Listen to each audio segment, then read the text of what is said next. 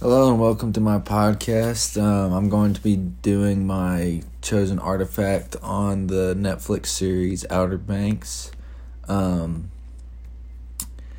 this artifact, the Kairos of the Outer Banks series on Netflix is found in the fact that it was released near the beginning of the year when COVID-19 hit. There's around 10 episodes.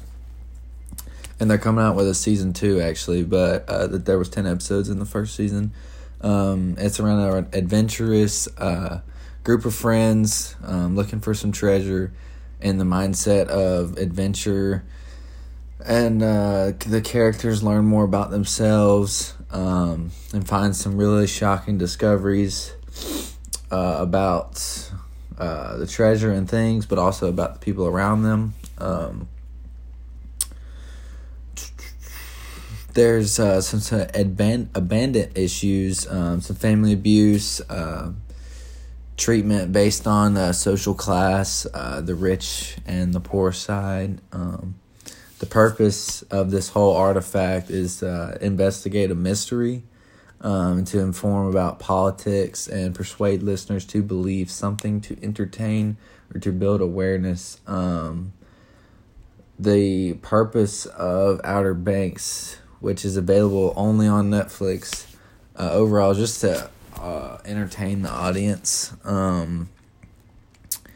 There's some drama, but the audience is sharing with them a fictional, thrilling and adventurous drama about a group of teens called Pogues. Their interactions with the upper class enemies, the cooks in the area of North Carolina. Outer Banks. The teens on their journey finding answers about the protagonist.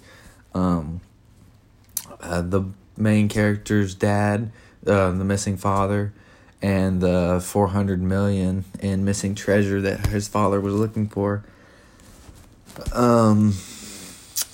Also, they find out a lot just again about the people around them as they go along looking for this treasure. So basically when they're going to look for the treasure, there's factual evidence and anecdotal evidence, which is pathos. Factual evidence is the logos, but the evidence is provided for the artifact's claim, provided through each of the 10 episodes.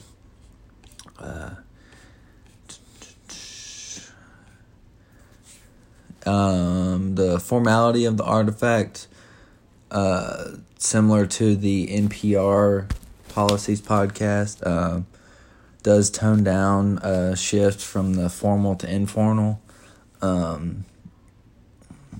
Thinking about Brian Reed and John McLemore in S-Town. I believe the dictation is maintained through the series. It's mostly informal due to the audience and the characters in which the show is surrounded. But some other rhetorical elements that are specific are prevalent. You consider the tone, style, pacing, narration, music, and other audio elements, visuals, extra resources, and materials. The main character of the whole show is John B. He's the one giving the background information, insight that's going on. But that's not also always necessary, because usually you can tell a lot and anticipate a lot throughout the show. It's a very adventurous, exciting, and thrilling show. The teens, what they picked up on their journey, and you're kind of at the edge of your seat once that happens, because a lot of exciting things are going on throughout the journey. The show does leave you hanging at the end of the season, in the very last episode, which that's when everybody kind of assumed there was going to be a season 2, because it's just a dramatic ending to the whole show. The visuals complement the claims and the artifact makes or distract from them. The entire artifact is visual since it's a television series, 10 episodes in the first season.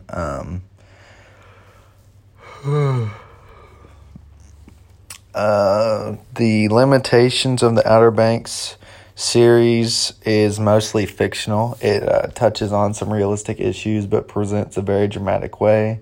It's filmed in Charleston, South Carolina, but it is meant to take place in Outer Banks, North Carolina.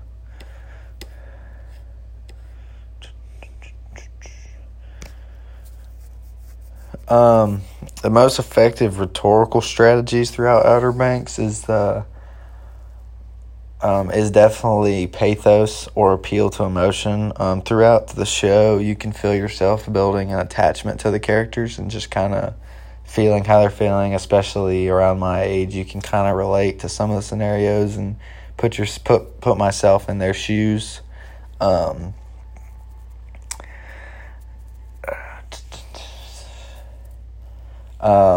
Some of the things that the Pogues feel, here's a quote that John B. says, is the downside of Pogue's life is we're ignored and neglected, but the upside of Pogue's life is we're ignored and neglected, which means we do whatever we want whenever we want.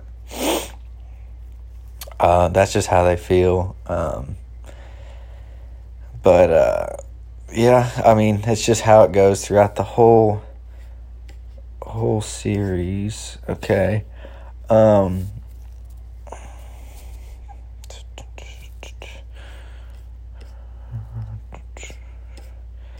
Basically, The Outer Banks is Netflix series, original action, adventure, mystery, teen drama, focuses on a group of misfit teenagers called Pogues.